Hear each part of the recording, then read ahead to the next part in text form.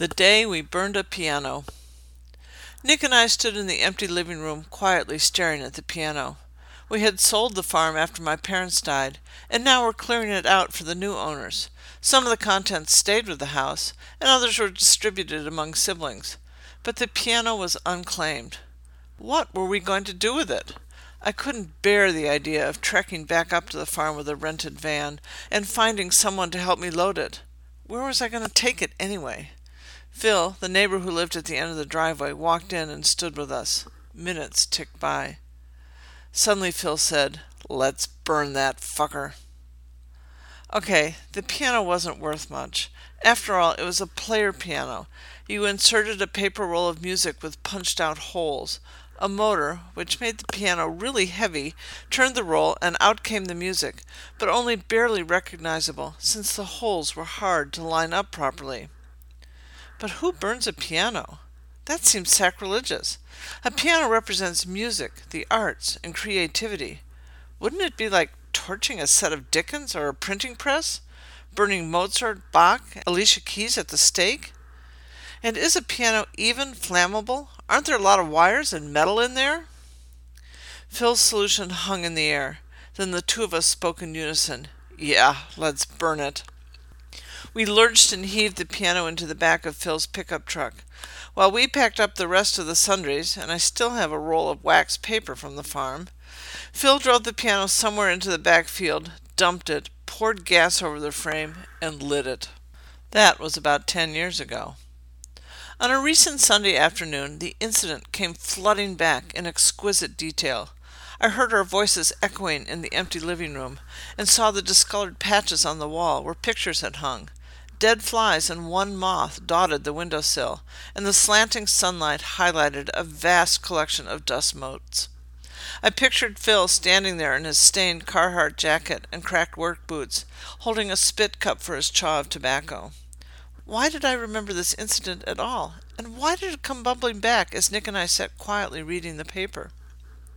My thoughts drifted back to the colorful 15-year chapter in my parents' retirement. They bought a weekend hobby farm in Wisconsin, an hour and a half from their suburban home north of Chicago. Neither of them had any farming skills, but they warmed to the idea of a unique project to fill their empty nesting days. Their farmhouse sat atop a hill overlooking a small pond, where their grandchildren spent many afternoons on the rope swing. The rolling land was not ideal for farming, but was suitable for cross-country skiing in the winter. They grew some feed corn and raised a few cows. My father liked to point out that the money he lost on the whole operation was tax-deductible. Phil, who worked at a nearby factory, became vital to the whole operation. He would tell my father how many cows to buy, what kind of feed to buy, what model of tractor to buy, and when to send the cows to the butcher. When a cow died in the barn, Phil knew how to summon the renderer to pick up the bloated corpse. Phil knew not only how to snake a toilet, but also to fix the snake. He was the epitome of a boots-on-the-ground problem solver. My father would arrive on the weekend and start doing the chores Phil had set out for him. I remember watching my father, wearing his trademark crisp khakis, shovel shit out of the barn, while Phil supervised from the fence. "What the fuck, Ralph? Put that crapload of shit over there," he barked, and then spat. My father looked up, a piece of straw stuck in his hair, and dutifully slung the manure to the appointed spot. His khaki pants became stained and worn, his hands cracked and calloused. The whole time that he worked at the farm, I don't think his hands were ever completely clean, but his standard was now Phil's, and that was good enough. After a career in coat and tie with demanding clients, he appreciated uncomplicated physical labor. Phil had the filthiest language imaginable. Every sentence was studded with F-words, used as nouns, verbs, adjectives, and adverbs, often strung together into a vulgar garland. I doubt if my father used an F-bomb in his entire life, though I did hear him say bullshit once. Now he could take vicarious pleasure in the company of a champion swearer. My father noticed that Phil immediately cleaned up his language when his suburban friends came to visit. Phil didn't swear in front of just anyone, and my father was proud to be one of the chosen few, a visible sign of Phil's acceptance and trust.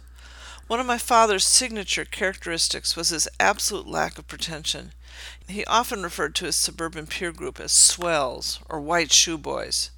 Phil picked up on this. The acceptance was mutual. My father would have looked to Phil for practical advice on the piano. As I turned the memory over in my mind, I imagined Phil expanding on his advice to us.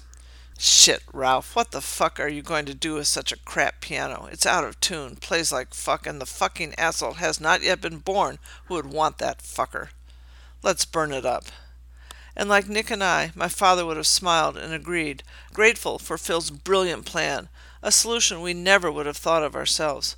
Who burns a piano? Well, why not? I set my paper down and looked across at Nick. Hey, do you remember that time when we were getting rid of all the junk at the farm? The memory deepened as I realized that Nick's presence was a key part of the event. He had spent hours on all the negotiations and paperwork on the farm sale. The piano was merely mop-up duty. There was no compelling reason for him to be there other than his unwavering support and love for my father. Nick nodded and said, "You mean, let's burn that fucker?"